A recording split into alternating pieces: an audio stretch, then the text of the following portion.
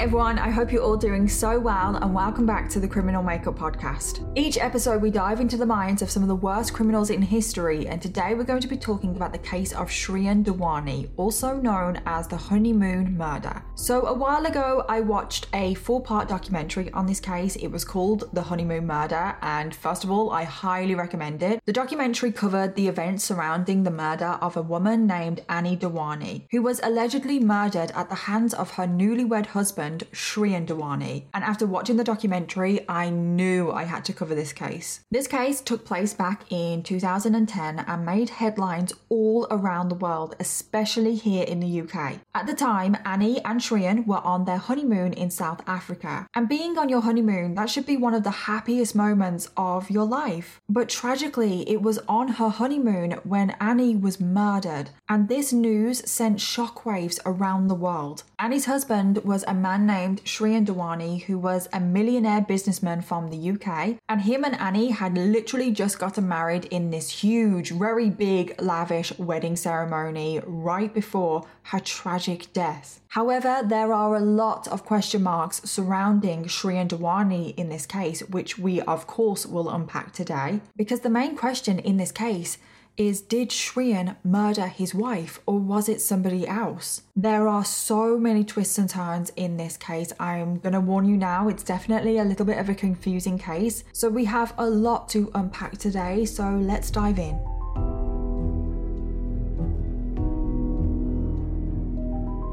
So Dewani was born on the 29th of December 1979, making him a Capricorn. And he lived in Bristol, which is just a city in the UK, with his parents and older brother. Before he was born, his parents did emigrate to the UK. His mom was from Uganda and his dad from Kenya. And after emigrating to the UK, Shrien's dad started his own healthcare business, which provided healthcare for the elderly, and he also owned a string of care homes in the UK as well. Now, Shrien had a pretty privileged upbringing. He attended a very elite private school in Bristol before he went on to attend the University of Manchester. And after he graduated from the University of Manchester, he did move to London to work for one of the big accounting companies. He worked for Deloitte. He only worked there for a short amount of time though, before returning to Bristol to help with the family business. And the family business was growing pretty quickly, and Shrien threw himself into the business. And throughout Shrien's 20s, the family business was thriving. It was growing bigger and bigger, and a lot of this was because of the work and effort that Shrien was putting in. And by the time Shrien turned 30, he was already a millionaire. So he had money, okay? Not just money, he had money. And it was around this time when he was 30 years old that he did meet Annie. Annie, at the time of meeting Shrien, was 27 years old. She was born on the 12th of March, 1982, and she was born in Sweden. Annie's parents emigrated to Sweden from Uganda before Annie was born, which is a very similar story to Shrien. And Annie lived with her parents and brother and sister in Sweden. And when Annie's family emigrated to Sweden, Annie's dad started up his own business. So Annie, after graduating college, she did move to Stockholm because she was going to work for the mobile phone company Ericsson. And as Annie entered into her mid-20s, she wanted to find her partner. She wanted to find that person that she was going to spend the rest of her life with. She wanted to find a husband. And she began dating to try and find the one, but she wasn't really having that much luck. Now, Annie's family did have a lot of family in London, so Annie decided that she was going to travel back and forth to London to maybe meet someone in London. And she would spend many weekends in London staying with family and going out at the weekends, socializing, having fun. And this is when she met Shrien. So the two of them reportedly hit it off straight away. And after they first met, they immediately arranged a second date. And for their second date, not that this is very important, but I just kind of find these things interesting. For their second date, they went to see The Lion King, the West End show, which I think is a pretty good date. I actually want to go see The Lion King. I've never seen The Lion King at the West End before. This soon led to the third date, to the fourth date. They were going to many dates, and we know Shrien has money. So a lot of these dates, they were going to really fancy hotels and restaurants. And soon, because they were hitting it off so well, Annie was thinking, oh my God, this might be the one. Like he seems pretty good. And this is when she told her sister, she was like, I think this might be the one. Like things are going very, very well. Annie just completely fell for Shriyan. She completely fell for his personality. He was a very caring person, which not a lot of people really did see, because Shriyan, we know he has money. I'm going to be saying that a lot in this video. A lot of people saw him as kind of like a show off. He kind of liked to brag and show his wealth. But Annie saw right through that. She saw his true personality, and he was very caring. He was very funny. He was just a really nice, fun guy to be around, and she completely fell for him. Their relationship was moving pretty quickly because in February 2010, just a few months into their relationship, Annie moved to London to be with Shriyan. So that is how much she fell for Shriyan. She just packed up and left and moved to a different country. So then it is now spring 2010, and it is the time for the two families to meet each other, which is always a pretty nerve-wracking thing. And Annie's family flew over from Sweden to Bristol to meet Shriyan's family. And when Annie's family arrived at Shriyan's parents' house, they were like, oh my God, I didn't realize they had this much money, because it was a huge house. It was. But they also had all of these cars outside of the house as well. They had Mercedes, they had Porsches, BMWs, they had all of these fancy ass cars outside lined up. And Annie's family were just like, I knew they had money, but I didn't know they had this kind of money. And when they first arrived, they were really intimidated by all of this money. But Shriyan's family were really nice. They were really welcoming. They weren't like stuck up or anything like that. They didn't shove their money in people's faces. And they made Annie's family feel at home pretty much instantly. And the two families hit it off, which is always a good thing, isn't it? So pretty much instantly after the families met, Shriyan whisked Annie off to an airfield where they got on a private plane. Yes, I'm not joking here. They had money. So they took a private plane to Paris, and then at a fancy restaurant in Paris, a waiter approaches the table with a silver platter. And when Annie looks at the waiter, she looks at this silver platter. What is on this silver platter? A single red rose with an engagement ring, like balanced on the rose. And guess how much this engagement ring was? I honestly have no words. This engagement ring was £25,000, which is just ridiculous. That is a ridiculous amount of money. I can't believe it. And I think Annie was a bit overwhelmed as well. I think anyone would be. And she said yes. Their relationship was moving very quickly. I mean, they'd only been dating for like 6 months max at this point, and they already set a wedding date. They were going to get married in October of 2010. They're getting married very, very quickly. I don't exactly know when they met, but they've met and married within like a year. And the couple decided that they wanted to get married in Mumbai in India. So running up to the wedding, the two of them pretty much lived in a hotel room in Mumbai to plan this wedding, which again, I think just paints the picture of how much money Shriyan's family have.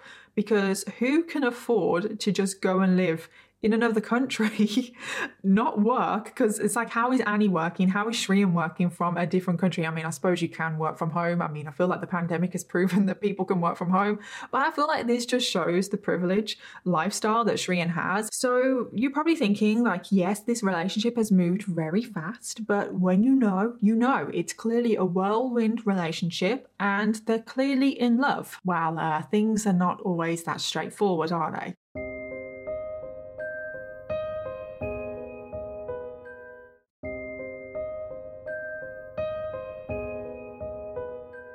So in the months and weeks leading up to the wedding, Annie was phoning and texting her friends and family, telling them just how unhappy she was. And she said a countless amount of times that she wanted to call off the wedding. She would send texts like, I don't want to marry him. I'm going to be unhappy for the rest of my life. I can't even hug him. We have nothing in common. She would also say that she would cry every single day because of how unhappy she was. And she even said that she hated Shriyan. And in another text that she sent, she said that she wanted to cry herself to death. And it's very easy to think like, are they just pre-wedding jitters? Like, is she just having slight doubts? But no, it didn't seem like that because these texts and calls were constant. It was week after week after week after week that Annie was sending these texts and making these phone calls to her friends and family. Annie just said that Shriyan was pretty controlling and they just did not get on. They had nothing in common and that they were always just fighting and arguing. And then there was another huge problem in the relationship, and that was that Annie wanted to be intimate with Shriyan, but that is not what Shriyan wanted. Every time she would initiate being intimate with him, like even just like a kiss, like even just like a little bit of intimacy, he would push her away. He would shut her down. Shriyan told Annie that he did not believe in sex before marriage. Annie just felt really rejected. And Annie would talk to her sisters about this. And they would even like have these little debates, like trying to figure out, like, was he even still a virgin? They just didn't know. They didn't know anything about him because Shriyan just didn't really open up about anything like that. He would just shut Annie down. At one point, it got so bad that they weren't even sharing a bed. And Shriyan went and slept on the sofa. And they were just continuing to argue all the time. Annie actually called off the wedding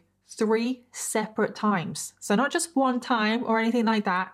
3 separate times she called off the wedding, and she threw her engagement ring back at Shriyan at one point as well. But each time Shriyan was able to talk Annie round. He said that it would be an embarrassment to the families if they called off the wedding, which is never a good reason to get married. But this is what Shriyan would say to Annie, and he would tell Annie that both families had spent a ridiculous amount of money on this wedding and they both had to go through with it. And Annie just felt really bad. She felt really guilty because her parents had put a lot towards this wedding. And she felt really bad as well because she was having her wedding in India and lots of people had booked tickets and hotel rooms and everything to go for the wedding. And she just felt really bad that all of these people had dedicated their time and money into her wedding, and she just didn't want to call it off. So in the end, Annie felt that she had no choice but to marry Shriyan. So on the 19th of October 2010, 300 guests arrived in Mumbai, India, for the wedding of Shriyan and Annie. And oh boy, was this a fancy wedding, but were we expecting anything less? Shriyan and Annie had spent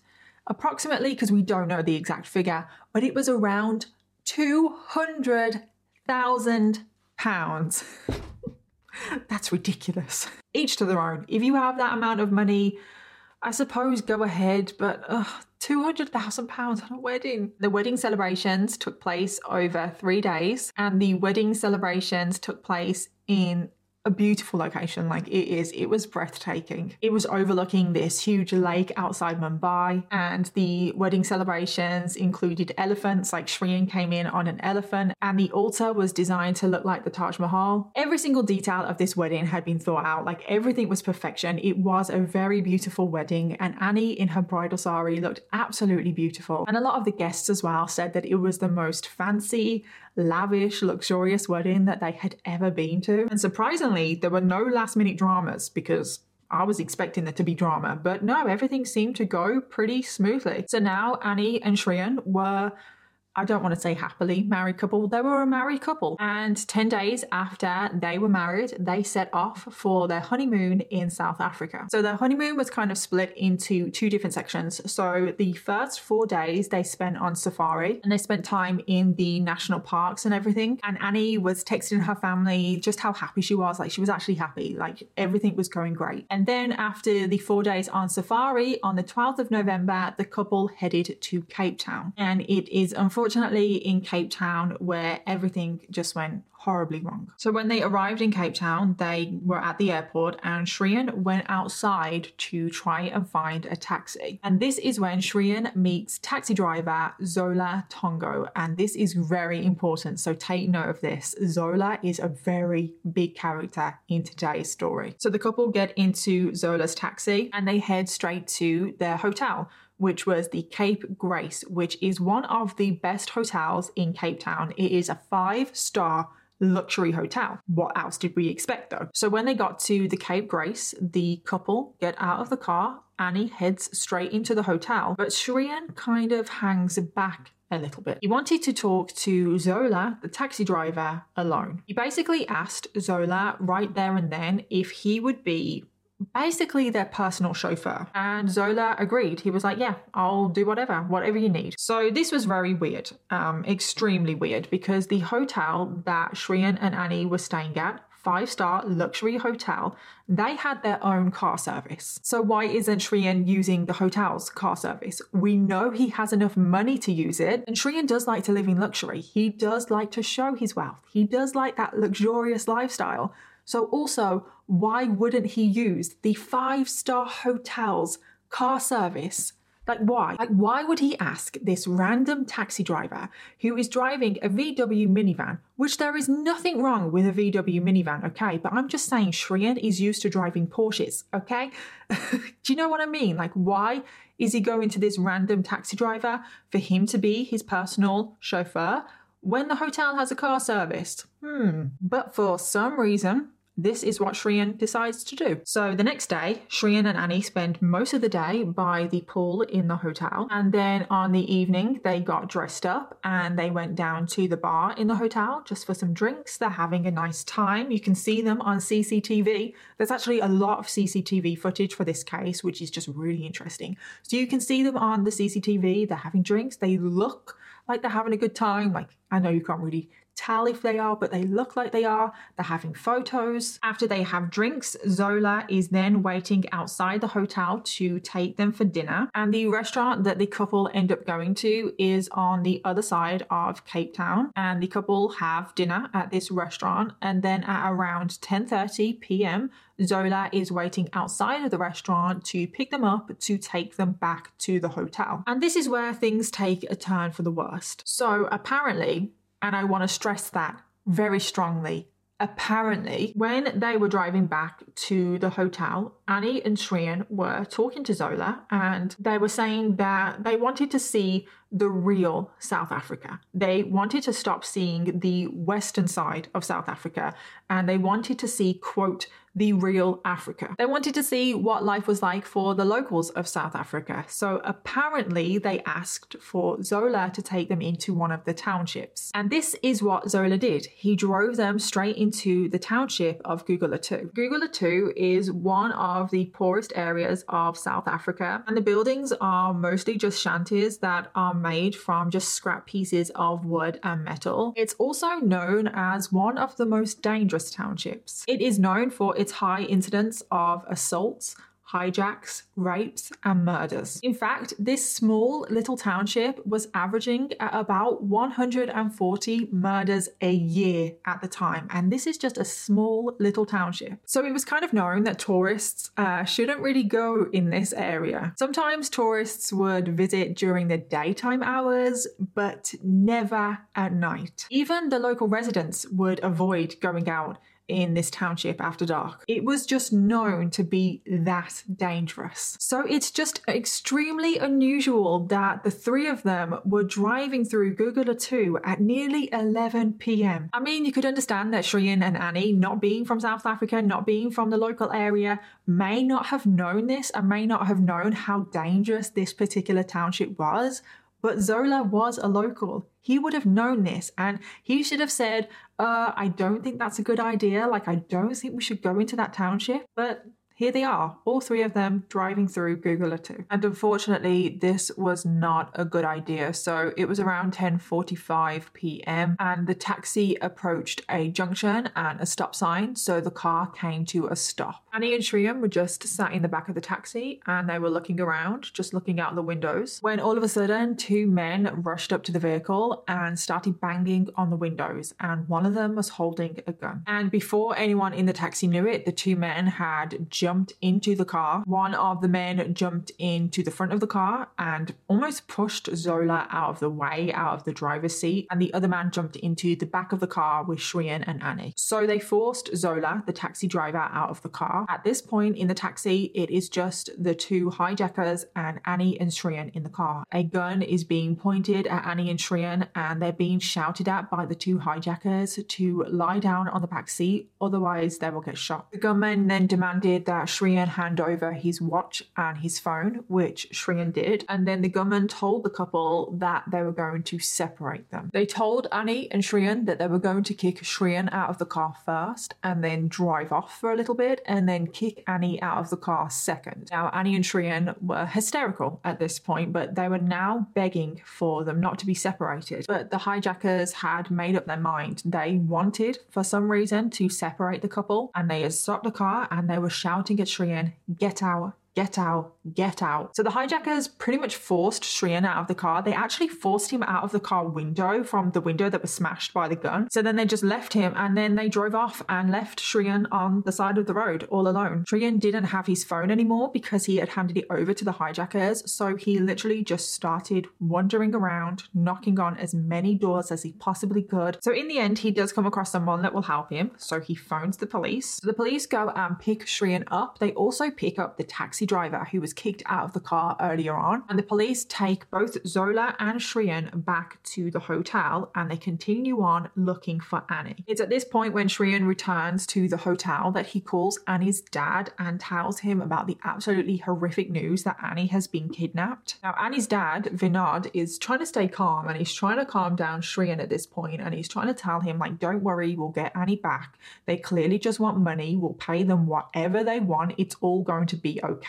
But inside, of course, he's panicking, and he does get onto the next flight to South Africa. So the search for Annie went on throughout the night and into the next morning, and no progress had really been made. And then it was 8 a.m. in the morning of the next day when the police received a phone call from a local resident. A resident said that there was an abandoned VW minivan just outside of where they lived, and where the call came from was roughly about 20 minutes away from where Annie and Shriyan first got hijacked. So the police are like, okay, this seems like it may be the taxi we're looking for. It matches the description and everything. So the police go out and investigate the VW minivan, and this is when they make the absolute horrific discovery of Annie's body. They found Annie's body on the backseat of the minivan, and tragically it was too late. She had been shot and the wound was fatal, and heartbreakingly Annie was pronounced dead at the scene. So the police got in contact with Annie's dad, Vinod, who is on his way to South Africa, and he got the call in between two of these connecting flights, and for him to hear the news of his daughter's death over the phone, and then he has to get on a plane, it's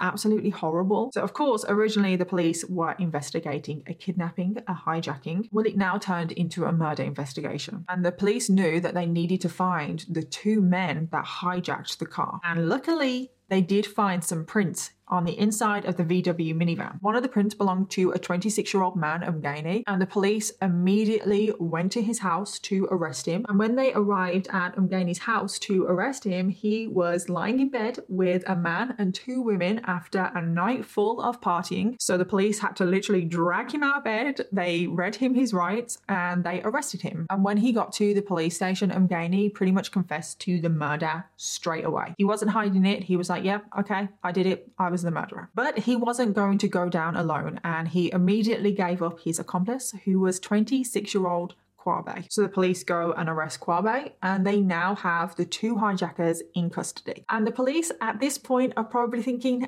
case solved. We have the two hijackers. One of them has admitted to the murder. Case solved.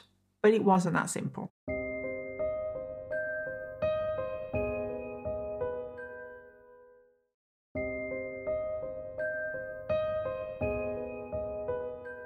So when Kwabe was interviewed about his involvement, he admitted to his involvement. He was like, yeah, I was involved. But he made a bombshell. He said, but I was ordered by somebody else to do this. Kwabe said that he had received a call from a third man, Umblombo, and Umblombo had told Kwabe that he needed someone to carry out a hijacking. So the police are like, oh my God, how many people are involved in this hijacking? So the police go and now arrest this third man that is involved, Umblombo. So the police now interview Umblombo, and guess what? This is where it starts to get confusing because there are so many people involved. So Umblombo said that he was ordered by somebody else to arrange this whole hijacking. And guess who he said ordered him to do this? Zola Tongo, the taxi driver. So I feel like I have to break it down because it is very confusing, because we have just introduced quite a few new characters. So apparently Zola Tongo phoned his friend Umblombo and was like, hey, I need some people to carry out a hijacking. And Umblombo was like, okay, I think I have 2 people in mind. So then Umblombo phoned Kwabe and said to Kwabe, I need someone to carry out a hijacking. Can you do this? Kwabe was like, yes, I can do this. And I also have a friend that can help me, who was Umgani. So hopefully that makes sense now, because I know we did just introduce a lot of characters all at once. And the police are like, oh my God, what the hell is this turning into? This is turning into such a bigger thing. How many more people could be involved? The police keep all 4 men in custody while the investigation is happening. Shrien at this point has returned back to the UK, and on the 20th of November, so this is 6 days after Annie's murder, it was Annie's funeral. Her funeral took place in London and over 1,500 people attended. And it was an incredibly sad event. Annie was loved by so many people. However, at the funeral and in the days leading up to the funeral, a lot of people couldn't help but feel that Shrien was acting very weirdly. Everybody handles things in their own way, and you can't really judge people for how they want to grieve.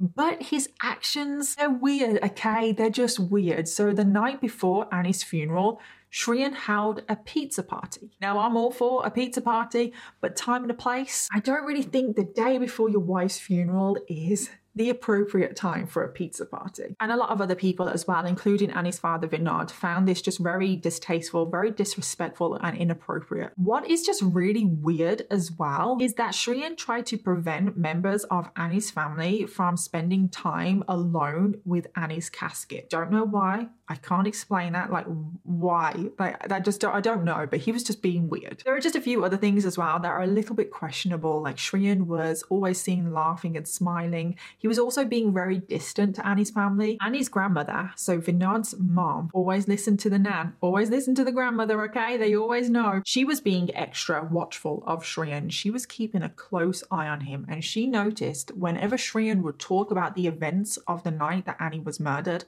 his story would always slightly change. Just little details, like the tiny little details that most people probably wouldn't pick up on.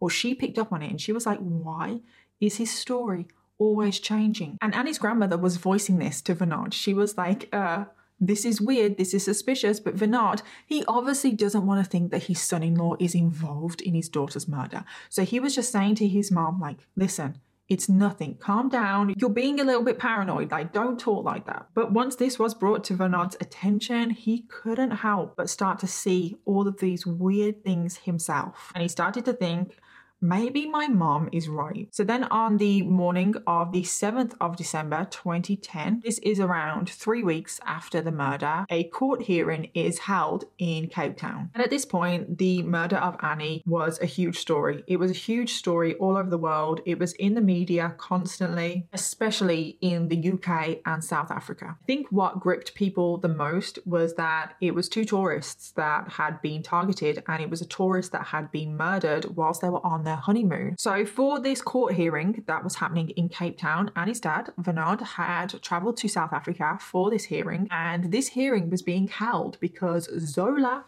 wanted to make a statement, the taxi driver. So everyone had gathered in the courtroom, all of the journalists, everything for this statement. It was like, what is Zola Tonga gonna say? And Zola's statement was read out. It was pretty short, it was pretty simple, and it basically just said Annie's murder was no accident. It was arranged by her husband, Shrien. That's right, Zola is now accusing Shrien of organising this whole thing. As you can imagine, there was an audible gasp in that courtroom because nobody was expecting that. Zola said that after they met at the airport, Shrien approached Zola about arranging the murder of his wife. He told Zola that he would pay him 15,000 rand, which is equivalent of around $2,000, to carry this out. And following this, Zola then went about making the arrangements for Annie's murder. So Shrien is back in the UK when all of this comes out, and immediately he is arrested. Shrien spent 2 days in custody before posting bail at £250,000.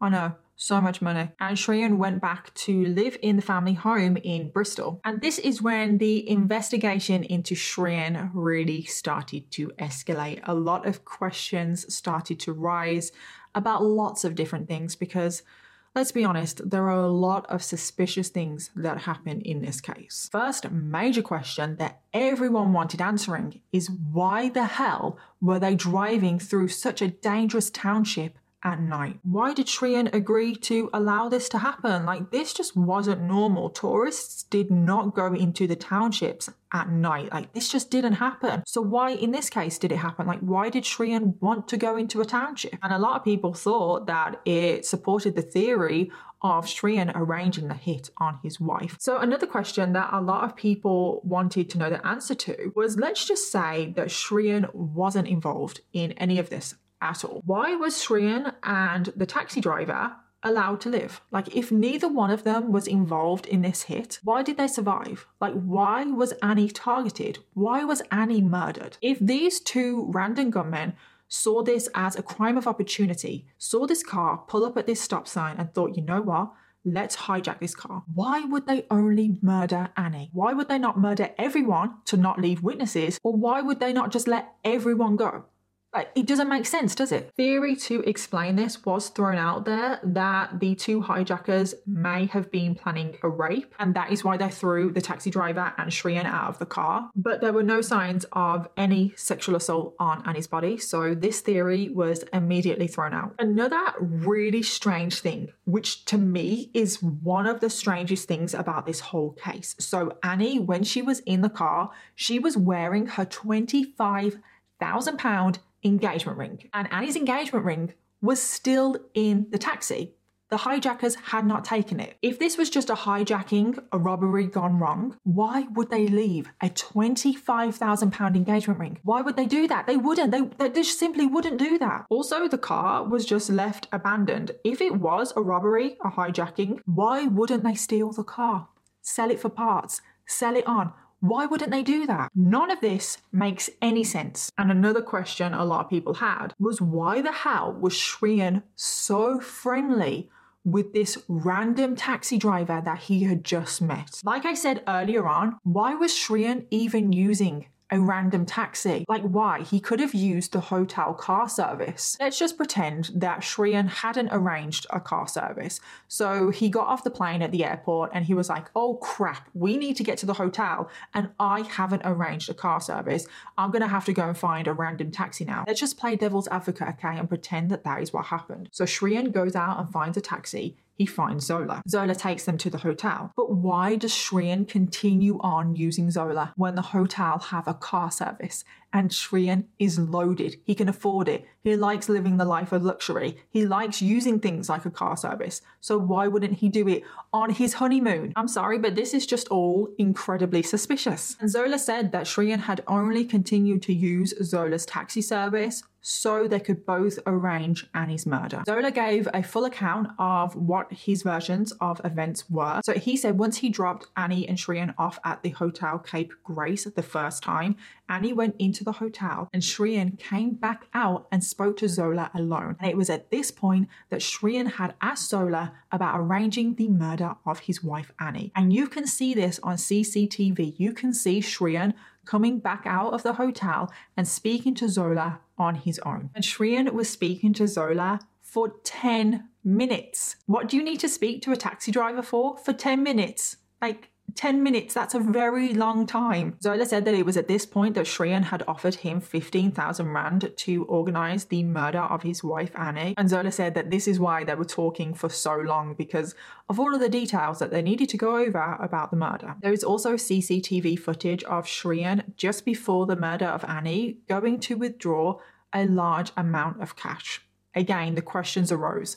Why is Shrien withdrawing so much cash? And something that definitely supported Zola's version of events was the sheer amount of texts and phone calls between Shrien and Zola in the 24 hours leading up to Annie's murder. However, unfortunately, the police could see how many texts were exchanged between the two, but unfortunately, what was said in the text messages was never recovered. And this to me is so suspicious. It's like, who the hell texts and phones their taxi driver so many times? It's like, if you do have to communicate with the taxi driver, it's always very short and it's always like, yeah, I need picking up from here, this time, blah, blah, blah. Oh, how much is that? Oh, okay, thank you. bye. Like, you know what I mean? Like, phone calls with taxi drivers don't exactly last for very long. And you may text them, oh, this is the directions, or this is the address, or blah, blah, blah. But you don't send that many text messages. It's like, what were they talking about? And I'm sorry if it feels like I'm just listing off one by one,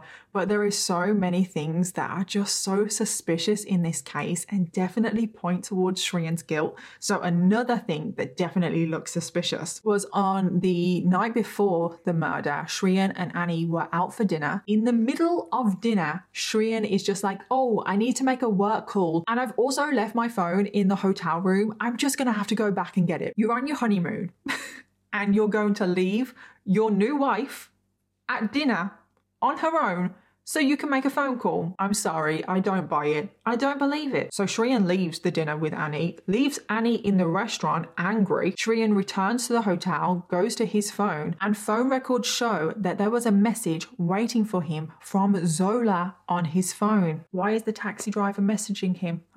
It's almost like Shriyan knew that there was going to be a message there waiting for him. And all of this can be seen on CCTV. So when Shriyan sees the message from Zola, he then phones him up and speaks to him for 5 minutes.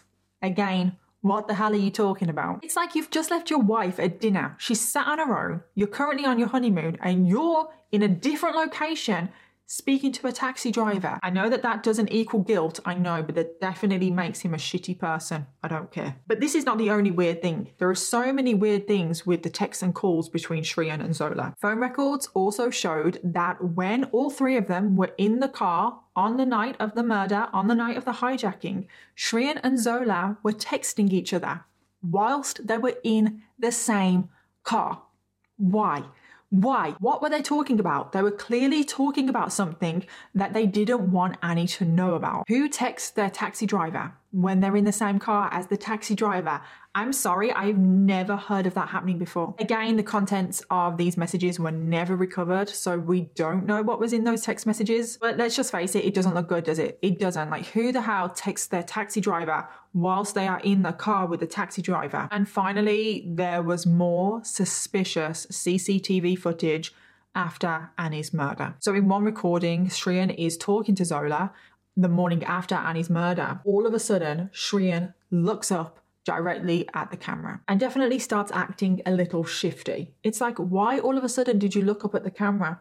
Why? Zola said that in this footage, Shriyan had gone up to Zola and asked him if the job was done. And Zola said, you need to be careful what you ask me because there's cameras. And after Zola said about the cameras, this is when Shriyan looked up at the cameras. Now, this next thing that I'm going to tell you is, in my opinion, the most damning piece of evidence, because everything that I have said so far is suspicious, definitely looks guilty, it doesn't look good, but it still does not prove anything, especially because we don't have the contents of those text messages.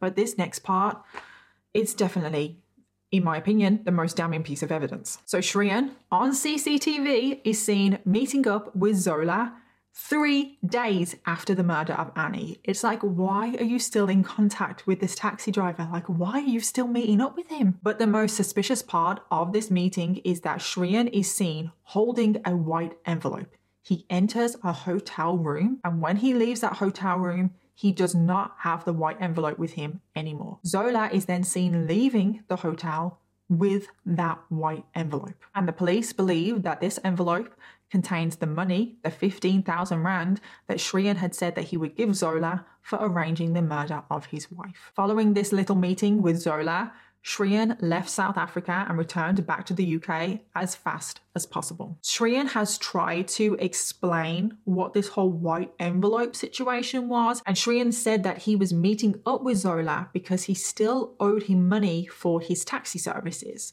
And it's like, okay, all right, sure. So yeah, there are a lot of things that don't look good. But a lot of people were still asking why. Like, what was Shriyan's motive? He wouldn't gain financially from Annie's death, which is a lot of times the motive behind these kinds of killings. There was definitely signs that Possibly both of them were unhappy in the relationship. That could be a motive. Well, it actually turns out that a pretty strong motive did become clear. So a few weeks after the murder, a man called Leopold Leiser got in touch with the police. Leopold was a male escort and he went by the name the German Master. And it turns out that Shrien was a client of his. So in the month leading up to the wedding, Shrien had paid Leopold, the German Master, for 3 sessions. Leopold told the police that Shrien liked to dress up in leather, he liked S&M, he liked to be dominated. And Leopold wasn't the only person that came forward about Shrien's sexuality. Quite a few people did come forward that they had had encounters with Shrien in gay bars around London. Now again,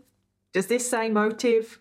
I don't know, but get this. So Leopold told the police that Shrien had confided in him about the wedding, and he had told Leopold that he needed to find a way out of this marriage. But Shrien was worried about his family disowning him if he did. It also came out that Shrien had visited quite frequently the website Gaydar, and in Shrien's history, it showed that he was visiting this site in the days leading up to Annie's murder, but also the day after her murder.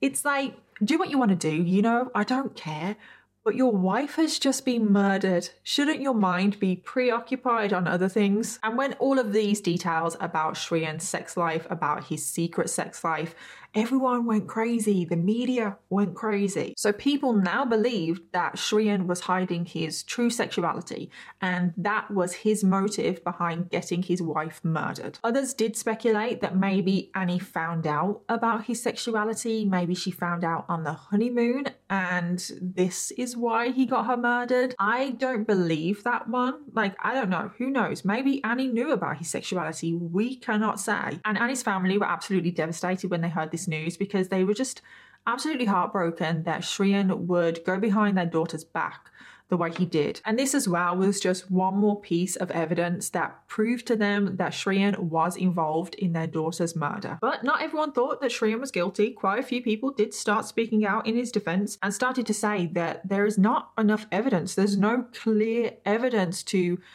prove that he was involved. One of the strongest arguments in his support to prove his innocence was it really plausible for Shrien and Annie to arrive in South Africa, then arrive in Cape Town, and Shrien in that moment arrange a hit on his wife? I mean, if you think about it, they arrived in Cape Town and within 24 hours, Annie was murdered.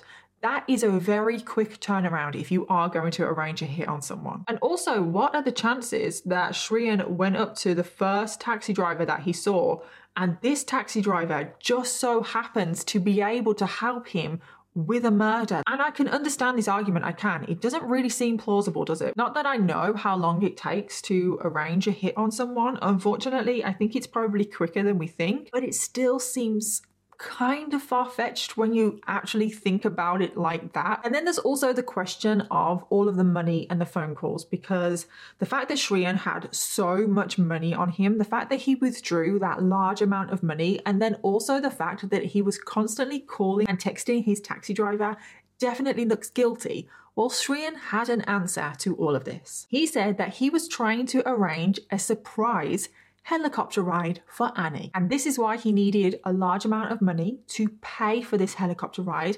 And this is why he was constantly phoning and texting the taxi driver, because he was going through the taxi driver to arrange this helicopter ride. Why are you going through your taxi driver to arrange that? That does not make sense. I feel like I need to stress again, he is staying in a 5-star hotel. They have the ability to do this for you. And I did see a member of staff at the Cape Grace Hotel saying that they've done this plenty of times for many guests. They have arranged helicopter rides and they can do it in a matter of like 5 minutes. So again, why are you using your taxi driver? A lot of people also argued that the witnesses in this case were not the most reliable. So that is Zola, Mngeni, Mblombo and Kwabe. So a lot of people think that the other men that were involved in this murder are not the most reliable witnesses because they all initially did not point the finger at Shrien. None of them once in their initial statement said Shrien did it, Shrien is the one responsible, he is the one that organised it. None of them said any of that. All of a sudden, like 2 weeks after they were arrested, 3 of them changed their statement to then accuse Shrien of being involved. And 3 of them were offered plea deals, reduced sentences in exchange for their testimony against Shrien. So you can understand why people think that they're not the most reliable witnesses. And then there was even some speculation that the South African government were motivated to try and pin this crime on Shrien because it would look bad for South African tourism. Because if it was found that locals had murdered a woman whilst she was on holiday in South Africa, that would give a bad reputation to South Africa, that would affect tourism, and that is why the South African government wanted to pin it and blame it on Shrien. So yeah, this case, it's got a lot of avenues. It's very confusing. It's very, very complex. But anyway, the pressure is really building up on Shrien. Remember that currently he's still actually in the UK. He's just out on bail. Well, there are a lot of calls to get him extradited back to South Africa to stand trial. But there was kind of a problem with this because in February 2011, an ambulance was called to Shrien's family's home. Shrien had taken an overdose of sleeping medication and he had told many people that he didn't want to live anymore. Shrien was then diagnosed with severe depression and PTSD. He was then committed into the Priory Hospital in London under the Mental Health Act. He was essentially sectioned, and because of this, it was declared that he was not fit enough to stand trial for the murder of Annie. But the South African government wanted him to stand trial. They wanted him to answer all of these questions that were unanswered. But because of Shrien's illnesses, the extradition just kept getting pushed back and pushed back and pushed back. And as everything kept getting pushed back and pushed back, Shrien was actually photographed in London quite a few times, out living his life, and a few people were accusing him of faking his illnesses, which I'm not going to say he was. I'm not, but that's what other people were saying. And then Theresa May got involved and she ordered the extradition of Shrien back to South Africa to stand trial. So after a very, very long battle on the 7th of April, 2014, over 3 years after Annie's murder, Shrien was back in South Africa to stand trial. And whilst this battle about Shrien's extradition was going on, because obviously that took a very long time, the other men that were involved in this case were sentenced. So Zola Tongo, the taxi driver, he did have a plea deal where he agreed to his involvement in the murder and also to testify that Shrien was involved. He would get a reduced sentence. So Zola has been sentenced to 18 years in prison. Umblombo, who was the middleman between Zola and the hijackers, was actually given full immunity if he admitted his involvement in the crime, but also if he testified against Shrien. Kwabe, one of the hijackers, was given a plea deal if he admitted his involvement in the murder and also testified against Shrien, and he was given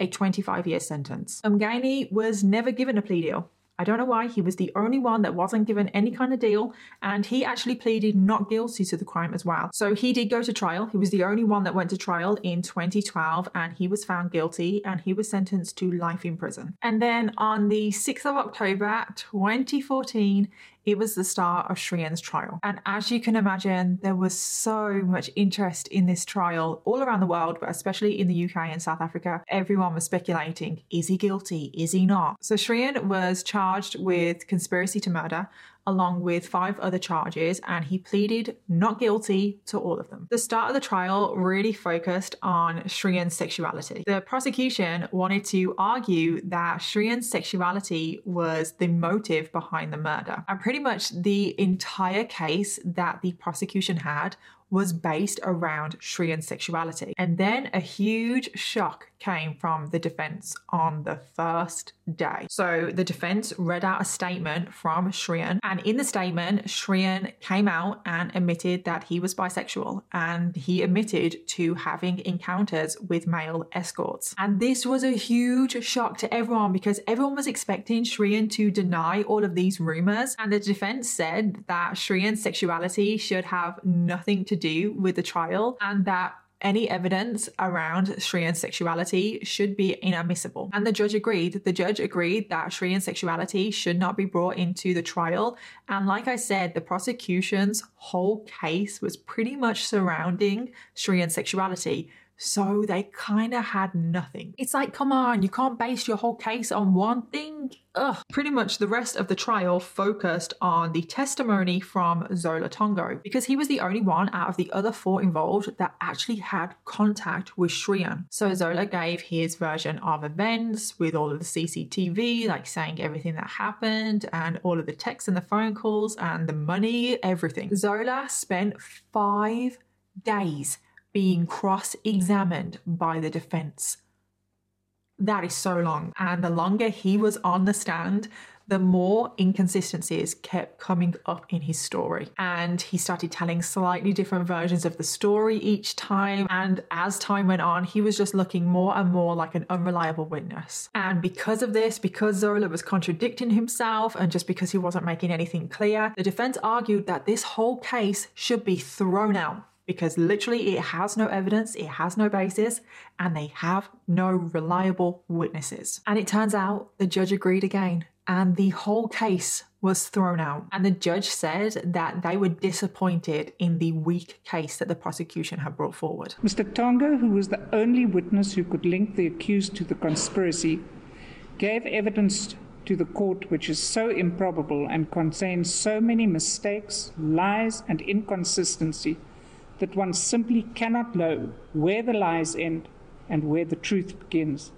So in the end, Shrien was found not guilty. He didn't even take the stand because obviously the case was thrown out before he could. And at the end of the day, that is all Annie's family wanted. They wanted Shrien to take the stand. They wanted to hear it from his own mouth under oath what happened that night. And following the trial, a formal complaint was actually made against the judge in that trial, accusing her of being biased towards the defense, and that is why she threw the case out. Shrien was obviously found not guilty, and he was just able to go on and continue living his life as a free man. There have been reports that he is living in a £3 million apartment in London with his new partner. And there are a lot of controversy that surrounds this case still today. People are outraged that he never gave a full account of what happened, and I can understand that. Regardless of what you think, regardless of whether you think he's guilty or not guilty, he has never fully been able to explain and give answers that are good enough to a lot of the things that are surrounding this case, a lot of the suspicions that a lot of people have of him. And there are many people, I should probably say there are a lot of people that still today think Shrien is guilty for the murder of Annie. So that was the case of Shrien Dewani and the murder of his wife Annie Dewani, and that was just an absolute heartbreaking one, wasn't it? And I actually do have an update for you on this case. Because in June of 2022, so approximately about 6 months ago, Zola Tongo, the taxi driver, was released from prison. Yes, after only serving 8 years out of his 18-year sentence, Zola Tongo is now free to go on with his life. And following this news breaking, Annie's family condemned his early release. And Annie's uncle said, quote, "My beautiful niece's life has been taken and this creature Tongo is now free to walk the streets. Of course, nothing will bring Annie back, but this low-life character drove her to her death." Which is honestly just so sad. Like, every time I hear about the case of Annie Dewani, my heart breaks for her family because there are still so many unanswered questions, and I really just hope from the bottom of my heart that one day her family will get closure and will know exactly what happened. And that brings us to the end of today's episode. Thank you so much everyone for listening today. Subscribe or follow to make sure you never miss an episode of The Criminal Makeup. And if you enjoy the show, it would mean a lot if you could leave a 5-star review. In the meantime, if you've been affected by any of the themes in this episode, please take the time to look at the description for this episode for some helpful resources. Special thanks to my producers at Audio Boom Studios, and I'll see you all in the next one.